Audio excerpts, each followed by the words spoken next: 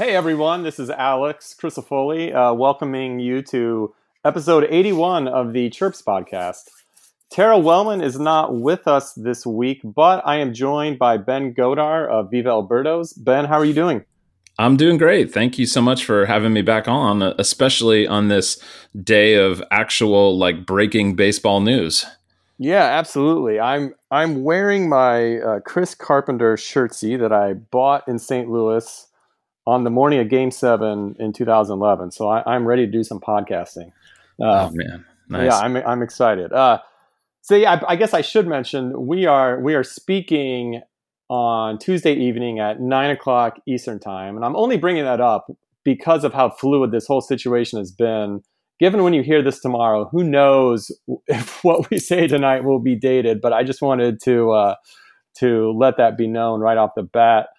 Ben, I haven't talked to you since all of this went down. At least talked to you on the podcast, right? And I'm curious, what have you been doing in the meantime, if anything, to get your baseball fix?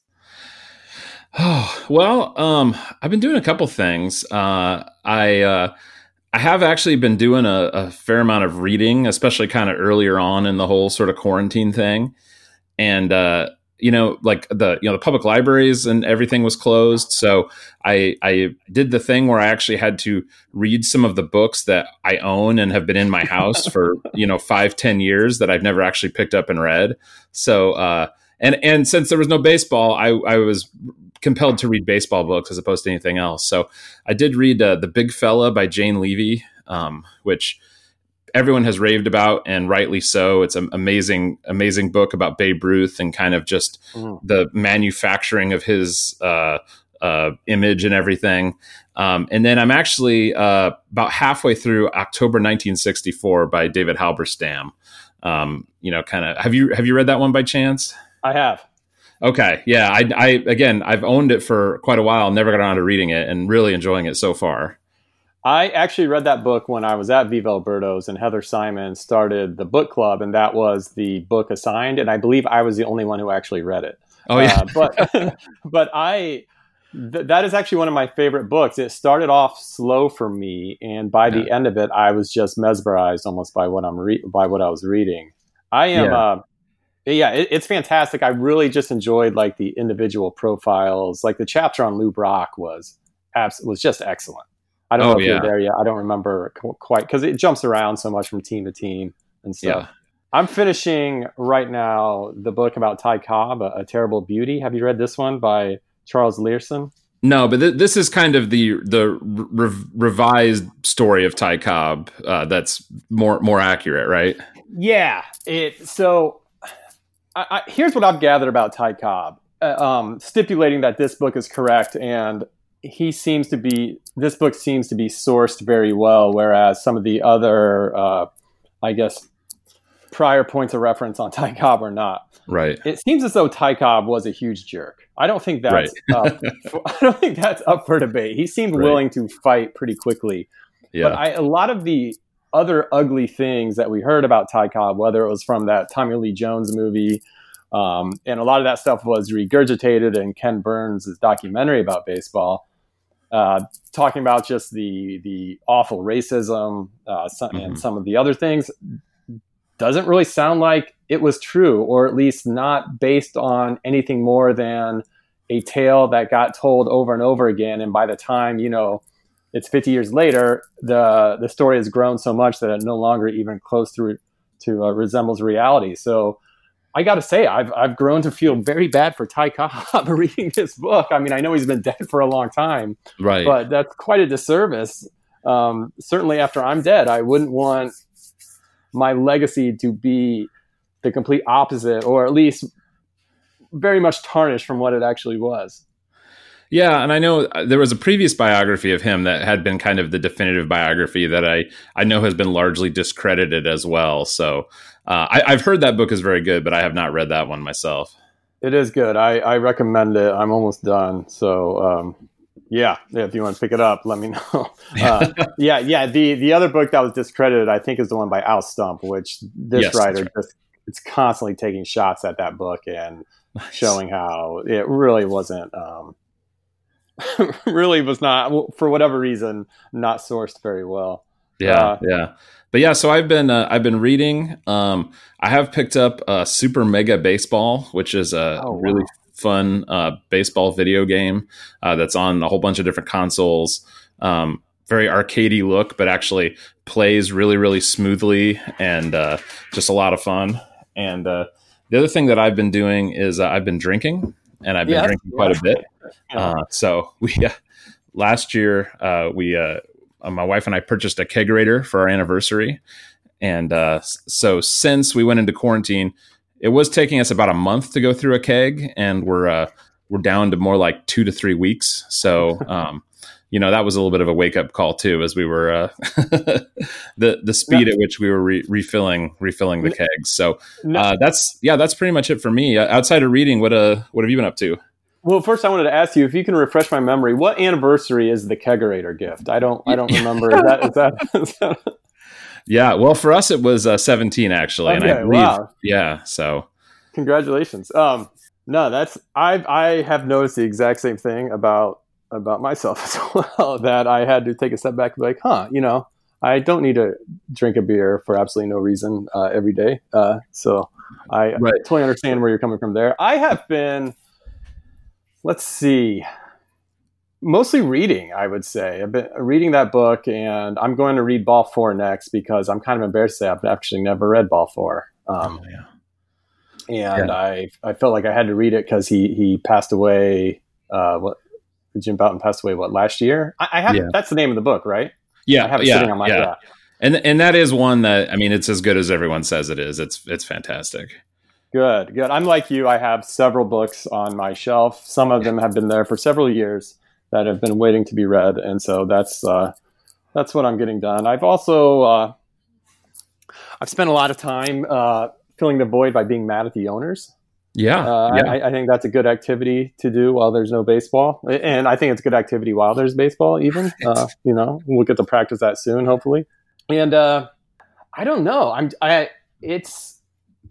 I'll tell you what, I made a realization the other day that I've gotten a lot of things done. Now, not necessarily worthwhile things. I've watched a lot of movies during times when I would normally be watching baseball games.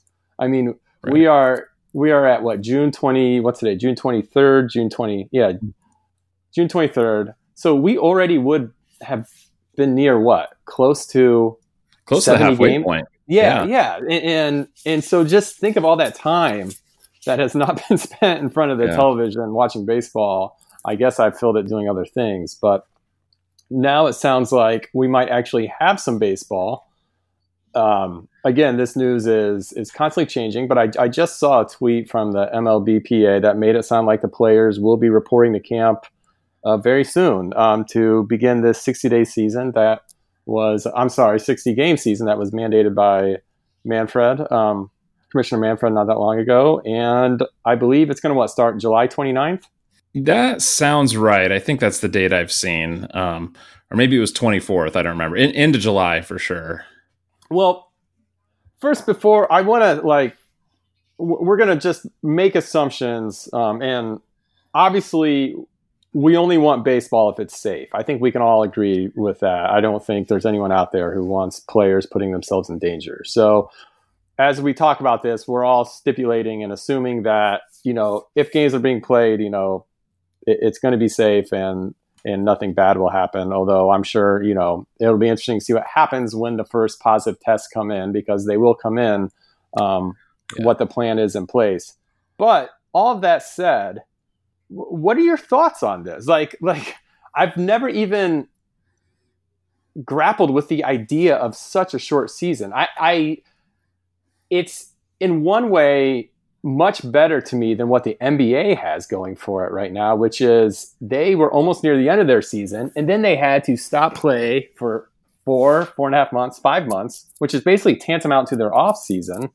And then I suppose are going to resume playing a season that seemed like was over a long time ago. At least baseball can start from game 1. So it does have that going for it. But I'm curious. Yeah. What are your thoughts on this? I mean, I'm pretty much happy about it. I don't really have a lot of, I mean, obviously the health and safety concerns and are of course there, but I'm just really excited for there to be baseball. And I think one thing this has kind of helped me realize or understand is that, I mean, I'm a fan of baseball, and even beyond just Major League Baseball. I just like to see baseball being played. And I wrote a week or two ago at VEB, I wrote a post kind of about this because I guess something that was kind of starting to rub me the wrong way. I'd seen a lot on Twitter and even some kind of national writers kind of, starting to say things like, well, if it's the season's only going to be X number of games long, they shouldn't play it at all. Or, well, if they can only do it this way, they shouldn't play it at all. And I just really cannot get on board with that kind of sentiment. To me, that was just very much like everything needs to be perfect or I don't want it at all, And so, I mean, I'm excited that there's going to be, baseball and there's going to be a baseball season. And, is it going to be the standard 162 game season that we're used to seeing? No, it's not, but it's still going to be baseball. And really, I think it's almost going to be more interesting for the fact that it's going to be just such a, unicorn of a season. Right. It's going to be interesting to see how differently, again, assuming the season happens, and I'm going to stop saying that now because of course we're all assuming that, but it's going to be interesting as I'm watching a game to see if I'm weighing it differently than I normally would when we're talking about 162 games, because obviously a loss during a 60 game season means a lot more than a loss during a 162 game season. Yeah. And so it's, I think little things like that will really make it interesting. I'm trying to shift my brain into convincing myself that the 60 game feature and the quirks that will come with it will be a feature and not a bug, to just sort of embrace it, because hopefully we won't have to do this ever again. But I will say, I don't know if it's because I've been beaten down by just the negotiating back and forth and what felt like stalling by the owners so they wouldn't have to, pay a full salary over, a certain number of games. I don't feel like I'm going to be as excited come July 29th or whatever it is as I would normally be on April 1st or whenever opening day is. But that said, yeah, this is nothing but good news if this is able to happen.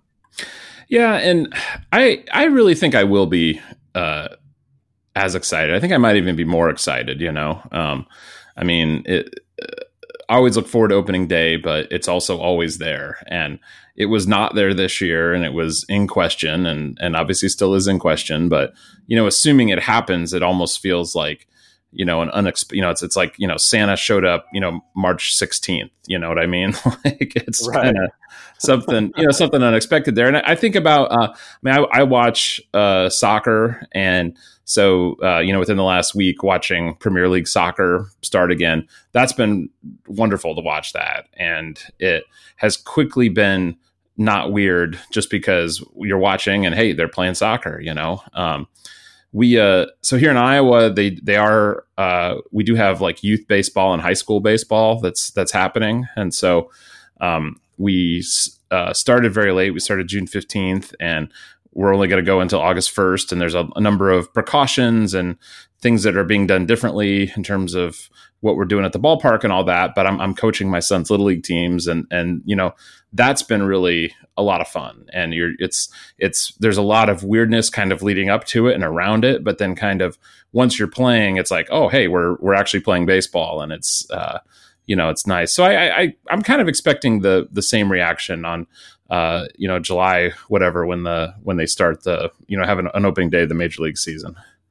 Yeah, I am also curious about, I mean, you can't have a bench clearing brawl during this pandemic, right? It just can't happen. I guess if you're all sitting with each other in the dugout, I guess rolling around in the grass might not be too different, but it just seems, I wonder if there are going to be, directions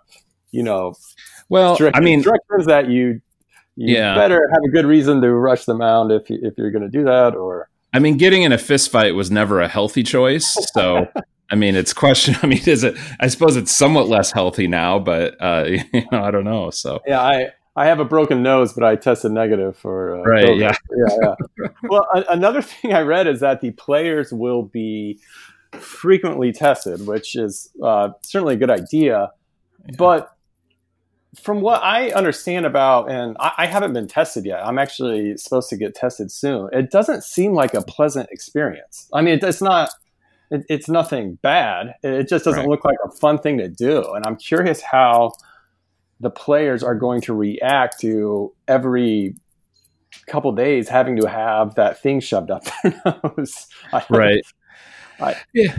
Yeah. I don't know. I think they'll probably get, I don't think anybody will say I'm not playing because I don't want to get the thing shoved up my nose. So I feel like that'll just be kind of one of those things. And when it comes to the health stuff, I mean, it's certainly not that I'm unconcerned about it, but I'm not more concerned about baseball than I am about every other aspect of our life. You know what I mean? And so I was a little I know a couple of days ago it came out, there were some, folks tested positive at the Phillies camp and another camp down in Florida. And I saw some people online who were, oh my goodness, and I just thought who out there works is part of a large organization that hasn't had some people test positive at some point. It's just, that's just the reality in the world right now. And, in terms of people that are, anybody who's starting to go back into an office or certainly grocery stores or places like that have been open forever. I mean,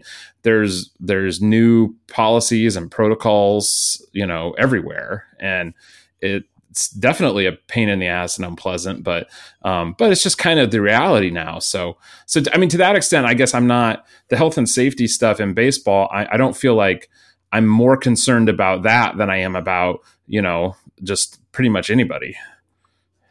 Yeah, I think, because I've thought about this too, I think a lot of it has to do with just the fact that this is a novel virus and we're still trying to figure out how to react when we hear the news that so-and-so has tested positive or this person has it. Because I'm speaking solely for myself here, we really know so little about it even still.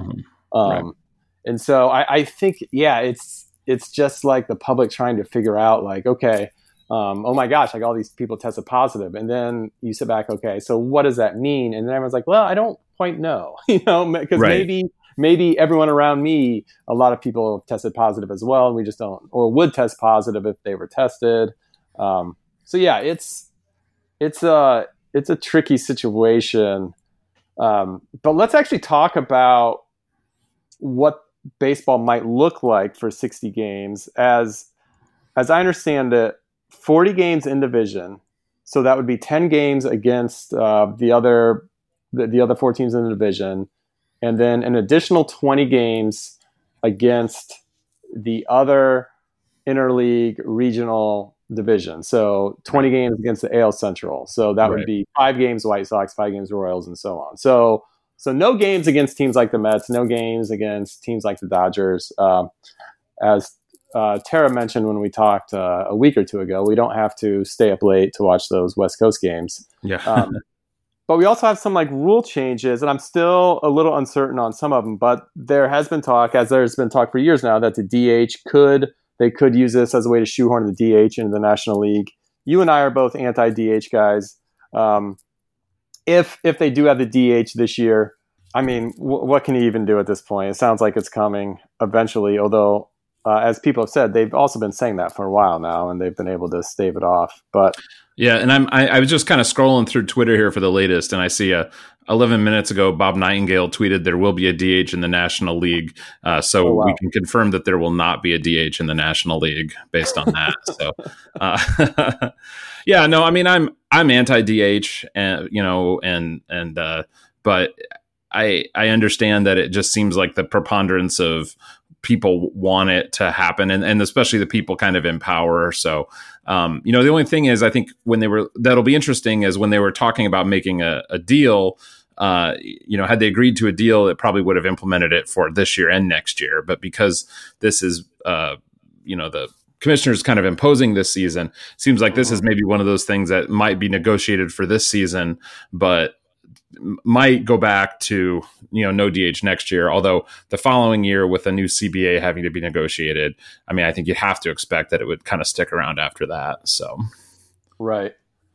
No expanded playoffs. And that's a great thing, because I've heard other people say this, and I totally agree that's the one thing, because I know there's 10 teams that make the playoffs, but really it's 8, because, once you get rid of that wild card game, there's really just, 8 teams left. And it didn't really feel like that big of expansion from when there really were just the one wild card team from each league, I think is what I'm saying. But, agreed. And I'm actually kind of a fan of the wild card playing game, just because it before if you qualified as a wild card, you went straight into a division series, just like a team that won 105 games. So right. I do like that it kind of penalizes, you for being a wild card qualifier. You have to get through that coin flip game to kind of get into the full playoffs, if you will. No, I totally agree. And I couldn't help but notice you said just like a team that won 105 games. Are you hearkening back to the 2004 World Series when a 105-win Cardinals team lost to a stupid wild card team, the Red Sox? And I think I've been bitter about the whole notion of a wild card having exactly what you just said, being able to waltz right into the playoffs as if they won the division. So I agree. Like I kind of like the play-in game. I like the fact that it, one, penalizes the wild card teams for not winning the division, not just for the sheer fact that they have to play this annoying game, but it also might screw up their rotation for the next series. Right. Given how that can sometimes play out. So no, yeah. I agree with that. But had they, or if they ever, expand to, I guess it'd be 12 teams or 16 teams. Oh my gosh. Like, I think that really would sort of shake my fandom in terms of following the sport from March through September. Yeah, I don't know. That's interesting. I don't want to see it happen for sure. I mean, I enjoy baseball so much. I enjoy the daily ritual of it. I mean, I'm probably just in the bag and I'm going to watch it even without that, but it will completely devalue that. And I'm not nearly as big a fan of the NBA, but I got to be honest, I have zero interest really in watching an NBA regular season game for that reason, because it just feels like, well, I mean, it's, if there's nothing on or something, it's like, oh, I'm can enjoy some athleticism, but any NBA regular season game to me doesn't feel particularly meaningful. And so I definitely don't want to see baseball continue in that direction, but I know that's where the owners want to go. I know there's a lot of money in those postseason series. And so I expect kind of in that next CBA, there will be an expansion of playoffs.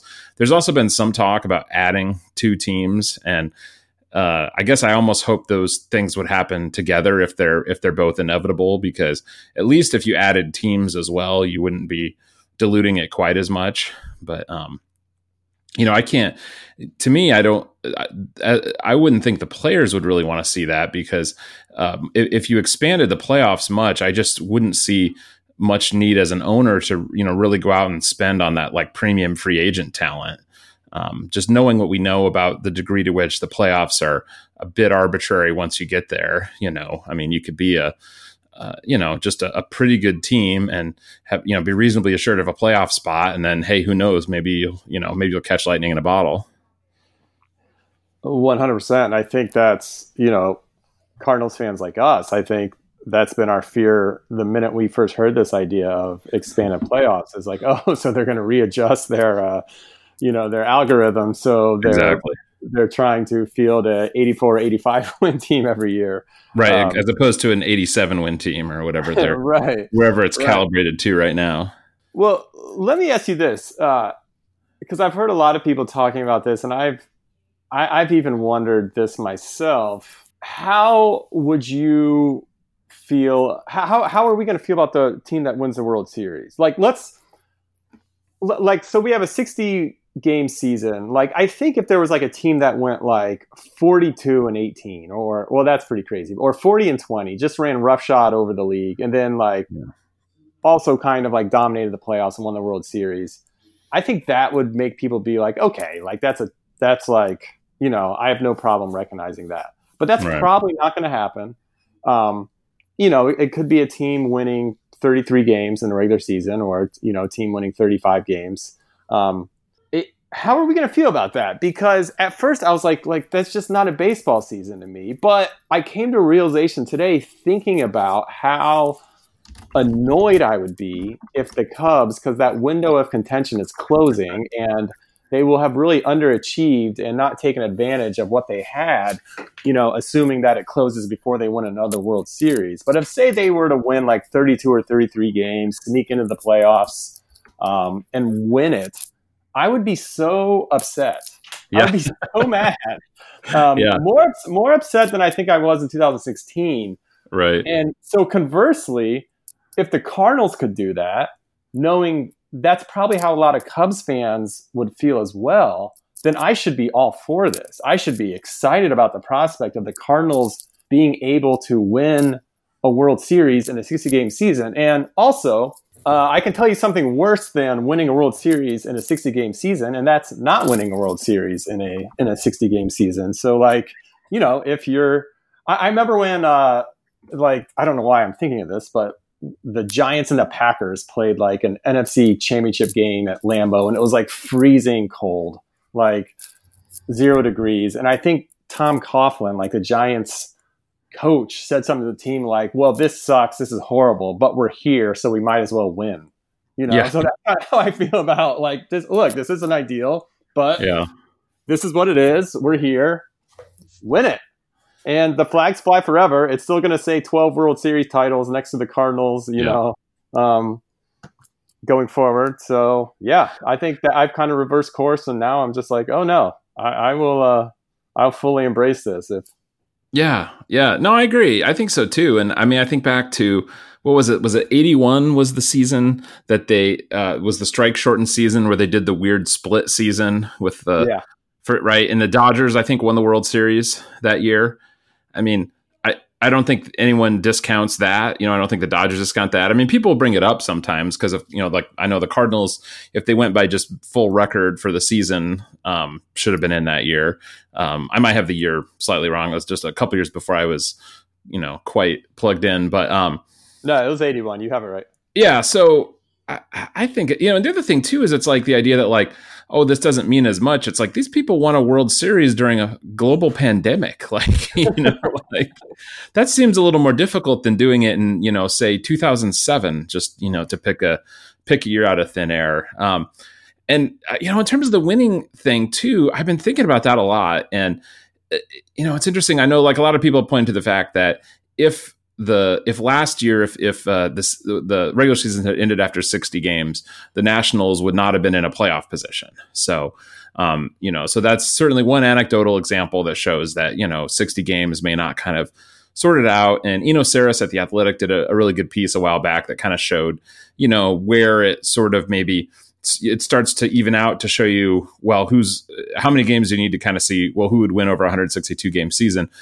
The other thing I was thinking about this though is like, well, we're never going to know. You know what I mean? Like the teams, the teams that make the playoffs are going to be the teams that win, 57%, 60% or so of their games, just like in a regular season. And those teams are going to go to the playoffs. We have no idea what those teams or the ones below them would have done had they played 100 more regular season games. I mean, that's all going to be speculation, right? So, you know what I mean? So I think I totally agree. And also, the Nats were what was their famous, like 19-31 at one point last year, or they were, something like that. But and I'm not discounting that the Nats got off to a very slow start. They obviously did, but a 60 game schedule like this is different from the first 60 games of a 162 game schedule, because at least within the division, they're going to be balanced. Yeah. So you can't really, at least you're playing the same people is what I'm saying in the same amount of time. So like that there won't be too many excuses other than, like who knows, if we're just getting going, if we had played another 100 games, we could have made it, but whatever. Right. Yeah. No, you're 100% right. And the other thing is, everyone knows it's 60 games. I think the better analogy here is we're 60 games from the end of the season and everybody just happens to be tied.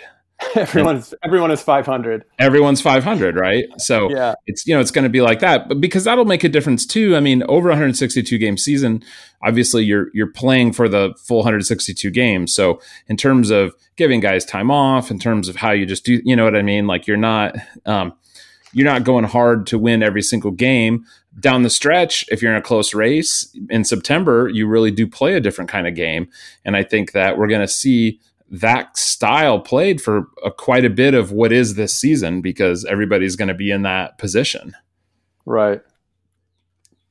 And I just checked the Nationals after 60 games last year were 27-33. So even there, I mean, so they were below 500, but that's not like terrible.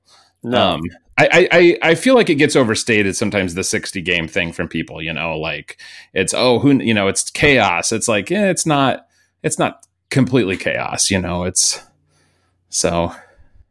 No, it's not it's not like a playoff series. It's not like we're deciding the season on like a best of 7 series, which, because people always talk about how arbitrary the playoffs can be.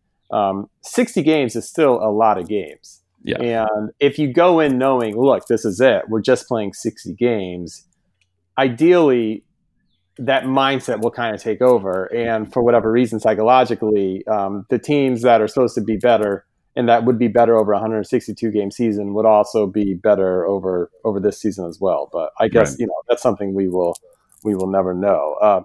Another thing I'm not quite sure I know, but that might be part of this weird season is this idea of, look, they don't want to have long games. And I get that because I'm assuming if they're going to squeeze in 60 games, that means there aren't going to be a ton of days off to make up a game if they have to. So they want to get games over with. So there's this idea, and forgive me, but I'm not quite sure totally of the details, but there's this idea of starting in extra innings a runner on second base. And I'm not sure if this would immediately start in the 10th inning or if it starts after the 12th inning. I feel silly for not knowing that, but I've seen both so far. But I just want to tell you, like, one, I hate this idea, but two, I just, out of curiosity, I went back and looked at the last 5 Cardinals seasons. So 810 games total. Only 14 of those games, which is 1.7% of those games, went more than 12 innings. Yeah. It doesn't happen as often as you would think. Again, that's just the Cardinals, but something tells me that's a pretty stable number across the league. In fact, it might be lower than that because the Cardinals actually in 2015 had 5 such games, which is a lot. Right. So I just feel like it's one of those things where they're trying to find a solution to something that is rarely a problem. Yeah, exactly. It's a classic solution in search of a problem. Yeah, I don't understand this one either. I mean, it's something you see in like, youth tournament baseball when, they're trying to like squeeze in like, 4 games or 6 games on a field in the course of a day. And you know what I mean? They don't want to get off schedule or anything. And so, yeah, like it's a way to end a game quickly, but yeah, it happens so rarely in the major leagues. It just seems silly. I was thinking as well, even in terms of, and again, not that something like, ERA is like the most significant stat we're ever going to look at, but like, how are they even going to attribute some of that kind of stuff? You know what I mean? Like, you know what I mean? There's just a lot of weirdness like that. And yeah, right. I ain't for it. I didn't even think about that. Yeah, that's a very good question. And also it might not be the solution people think it is, because you're going to have a lot of teams bunting, and a runner on third with 1 out doesn't necessarily score all that often. So you might still see some of these games dragging on past what the powers that be would want them to. Oh, 100%. And, and I've coached some like tournament baseball games where you play with these rules, and I feel like it doesn't make a difference there either, because both teams start the inning with a runner at second base. Right. So the visiting team might, base hit, that runner scores, but then, you retire the rest of the side, and then the home team does the same thing. You're still playing, so if it's 1-1, if each team scores a run in that extra inning, you still keep playing. So. Well, just out of curiosity, I just tabulated what it's going to take to qualify for a batting title. How many plate appearances? 186. Wow. That's what it's going to take, assuming, 3.1 plate appearances per scheduled game. So 3.1 times 60 is 186. So it's going to be funny. Even in 60 games, I don't think we're going to see because I remember Cody Bellinger last year started off just on a tear. And I was curious, what was he looking like after 60 games? And so I actually looked at his first 58 games, assuming he had, a couple days off. And he by then was only hitting 374. Now he was also slugging 734 and had a 202 WRC plus. So he was doing quite well. But I think even in a 60 game season, we're not going to see someone knocking on the door of 400, but if we do, great. That'll make it all the more exciting. Are we gonna, in our heads, feel as though if someone ends the season batting like 390, will it feel like a normal 390 season? Of course not, but that's okay. It's just 1 year. Yeah, and I feel like at least savvy baseball fans, and I think more and more a larger percentage of all baseball fans, see everything in context. And so, that'll be there, and people will understand that there was a especially unusual context to this season. But, you look back at a lot of records, and I know the McGuire Sosa documentary was on last week, and I heard you guys talked about it a little bit on the show last week as well. And I mean, just using that as an example, obviously people look back at the, Bonds record and the McGuire Sosa year, and they're kind of, well, those are tainted because of, steroids. Well, then you go back to Maris, and Maris was playing in the 162 season, and Ruth only played in 154. Babe Ruth only played against like the best white players from like New England and the he basically east of the Mississippi and north of the Mason-Dixon line. The best white players, that was his pool he was playing against. So I mean, you know what I mean. There's just always context you can kind of look for. Here's a question for you. So 60 game season, over or under 56 starts for Yadier Molina? Oh, that's a good question. So I'm going to have to say under, but just barely. I feel like he's getting like 54 or 55 starts. Yeah. He's going to play a lot. Yeah. And if it was up to him, he would probably play like 57 or 58 games. Oh, yeah. I think if it was up to him, he would play 61 or 62. Right. That is a very good question, though. And that's, anytime I think my excitement for baseball has been dampened a bit by all this, I just think of people like Yadier Molina and Wainwright who don't have many years left, who need these games, who need these years. And I kind of get excited again. So that is a good question, though. I'm gonna say under. You said 56, right? I'm gonna just that's probably almost 56. Which is a lot, but yeah. So all right, yeah. What do you think? I mean, to me, I at 56, I'd probably have to go under, only because of the reality of he takes a foul ball off a hand here or there, and has to sit for a game or two, but I think he's going to take next to zero, just kind of like, rest days. And I mean, which we know he doesn't like to take much anyway, but I think it's accepted over 162 games. He needs some of those. And I would imagine he will politic pretty hard that for only 60 games, he does not need those rest days. So, if he happens to, make it through the season without any injuries, I could definitely see him going, at or above 56.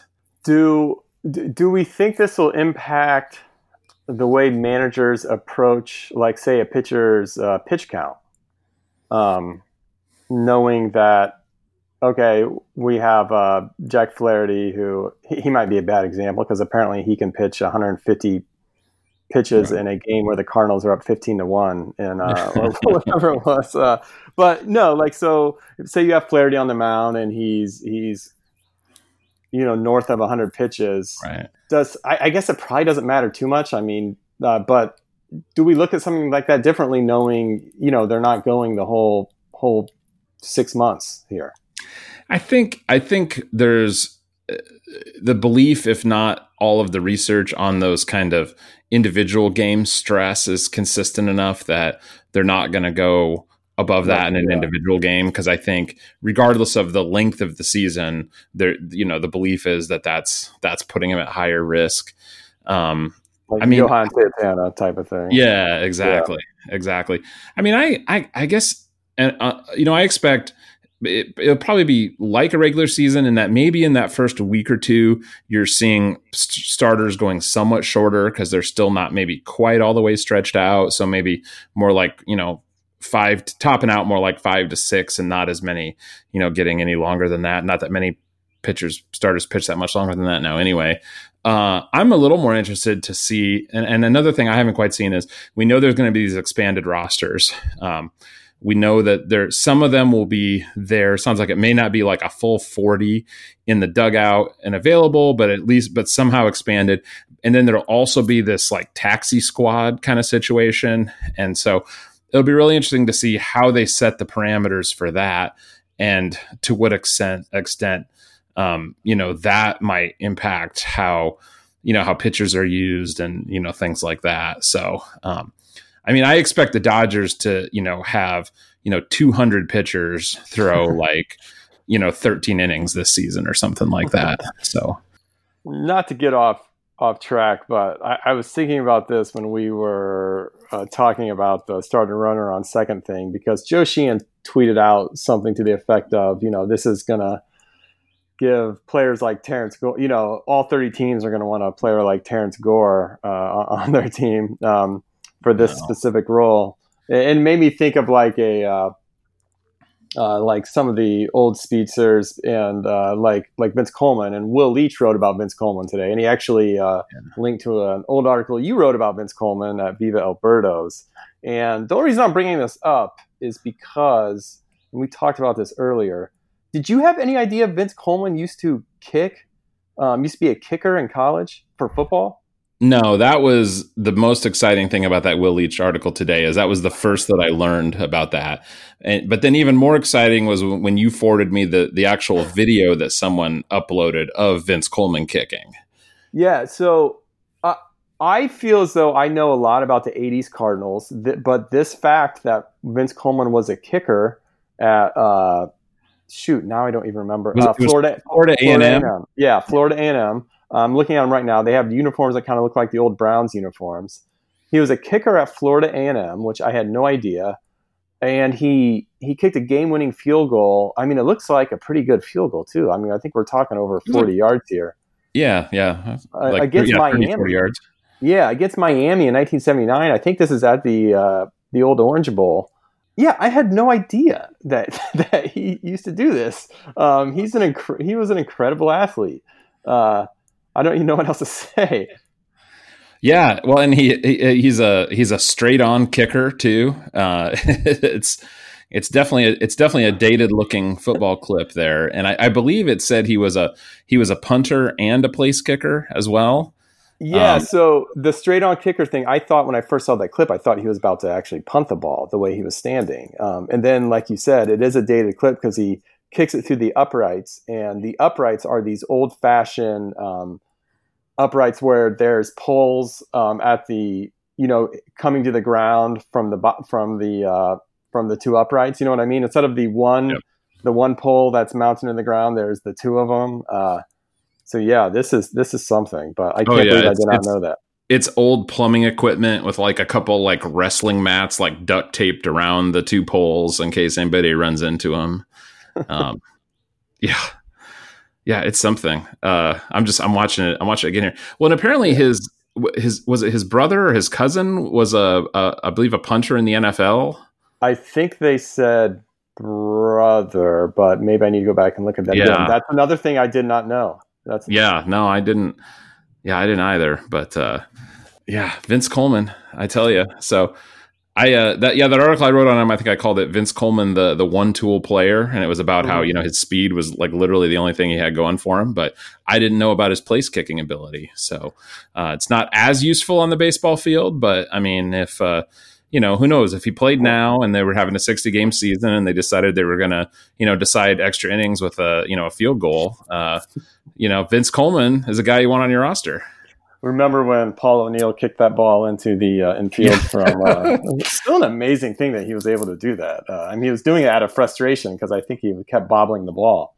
I feel like I got into a Twitter back and forth with someone on this a couple years ago about that, and was it just like an act of rage that like then just magically manifest in that, or was there any degree of like skill and precision to it? So I think it was a little bit of both. Like I think. He was definitely angry, but I also think he was one of the few guys who maybe could have pulled that off anyway. I don't know, because it turned out too perfect. To me, it was just pure act of rage. It was like, Dad's frustrated fixing the car and he punches the hood and the engine starts. That was kind of what I saw there. So, well, anyway, if anyone wants to look at this Vince Coleman kicking a field goal, it's the Twitter account, Chucky T3. It's on his Twitter account, so check that out. Ben, do you have any more thoughts on the 60 game season? And if so, definitely share them, because I would love to keep talking. But if not, as always, you've agreed to do the Chirp of the Week, so we can go ahead and move into that. Yeah, I don't know that I do, although I did actually just see apparently another new breaking thing is apparently Charlie Blackmon was among some Rockies to test positive for coronavirus after a workout at Coors Field. So, we get some names coming out. Now, if you've seen Charlie Blackmon's beard, coronavirus seems like, the least of the things you would expect to potentially catch out of Charlie Blackmon. Yeah, I think COVID-20 is getting its start in that beard, actually. Right. Yeah, exactly. Exactly. So, the vaccine may exist in, cells that are already replicating in Charlie Blackmon's beard, for all we know. So, anyway. Well, maybe we'll stop. Cardinals Twitter will stop saying trade for Charlie Blackmon now, finally. Right. Yeah, exactly. COVID-19. Yeah, exactly. Yeah.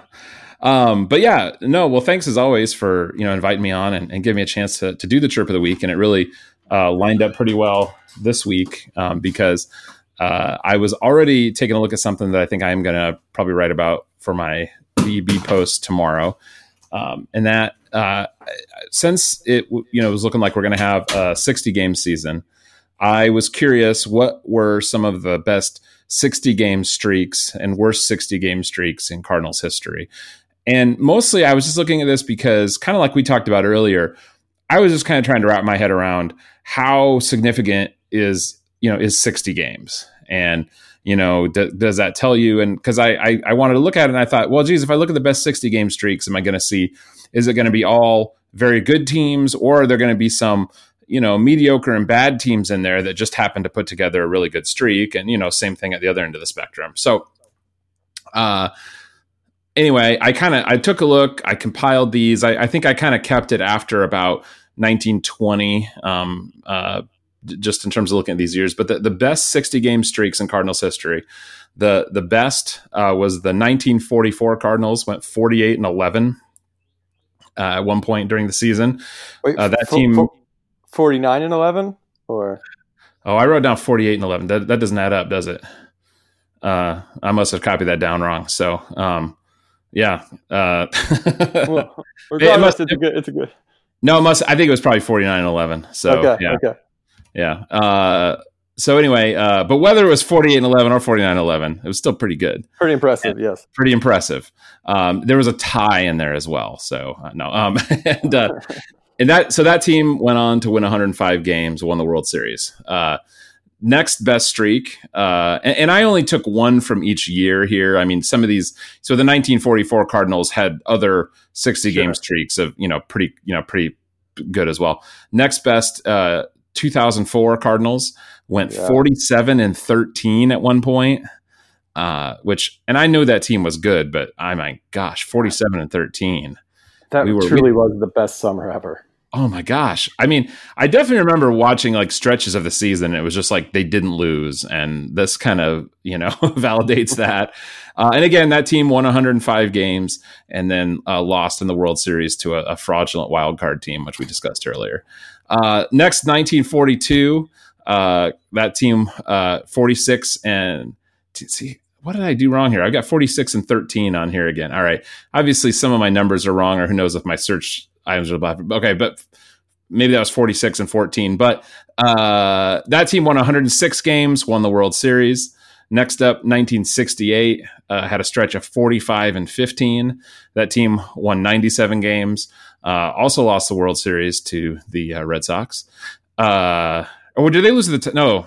They lost the Tigers. That's right. They beat the Red Sox in 67. They lost the Tigers. Okay. Anyway, 1943, 45-15, 105 wins, lost the World Series. 1930, 45-15, 92 wins, lost the World Series. 1939, 43 and gosh, I wrote down 15. What was I doing on this? Anyway, 92 wins. That team finished in second place in the old National League. So, obviously all of those teams, extremely good teams. So, to be that good over 60 games, it's going to be a pretty bad team. Now, looking for the worst records, it was a little the way I was using Baseball Reference for this. The way their search works, it's a little more difficult to look for the worst teams. The other problem is that there were so many terrible streaks for the Cardinals from the 1880s through the 1920s that kind of blew up the list. But I did look back at the two worst teams over the last 50 years. And those were the 1978 Cardinals and the 1990 Cardinals. And the 1978 Cardinals had a stretch where they went 19-41. That team ended up losing 93 games. The 1990 Cardinals had a stretch where they went 23-37. And that team ended up losing 92 games. So, anyway, I looked at some other things as well. I looked over the last stretch of years that the Cardinals have been playoff teams, and they in none of the years that they were in the playoffs did they have any 60 game stretch that was more than a couple games under 500. So to me, this kind of just reinforced that 60 games, maybe room for a little bit more flukiness than 162 games, but still the very good teams are going to tend to be very good and the very bad teams are going to tend to be very bad. So, mm-hmm. Well, I was gonna say, I have a couple of thoughts. One, I wonder if the years that didn't add up to 60, because those are all from from like back in the 40s or before. I wonder if those were just games that didn't get finished for some reason. That might be too. That was more common back then. And two, it sounds like if the Cardinals can win 45 games this year, again, assuming the season happens, we are going to go to the World Series. That's all we need. That's all we need is to win 45 out of 60. And they'll certainly make the playoffs at least at that point. Yeah, I would think so. I cut you off, I think, a little bit. Did you have anything more to say on that? No, that was pretty much it. I guess it's just, it'll be a little fluky. It'll be a little weird, but I still think it'll be a season, and I'm excited for it. Well, yeah, I think this could be a lot of fun. I think this is a time where we all just kind of need to be glass half full. Think about that tear Matt Carpenter went on in 2018 over what that felt like about 60 games in what was that, July and August or whenever it was. If a player could turn in something like that, wouldn't that be fun to just kind of sit back and watch? So, baseball might, that's a key word, might be back. That's an awesome, awesome thing. And we should all just do our best to enjoy it. I agree 100%. Well, man, thank you so much as always for coming on. I really, really appreciate it. You're always a great fill-in anytime Tara is out on assignment somewhere. Always a pleasure. I tell you, I wanted to be talking about baseball with another Cardinals fan tonight, given all the news anyway. So the fact that we're recording this is just kind of a bonus. Perfect. Again, you can always find Ben at Viva Alberto's. He writes there on Wednesday. In fact, to tell you how good of a guest Ben is, he comes on Tuesday night, even when he has to still write an article for Viva Alberto's the next day. So, props on that. And you can follow Ben on Twitter at Ben Godar. That's BenGodar. And my name is Alex. You can follow me on Twitter at AlexCard79. And that's all I got, Ben. Do you have anything? No, that's it. Just always a pleasure being on, and go Cardinals. Go Cardinals. Thank you, everyone. Tara will be back next week, and we will talk to you then.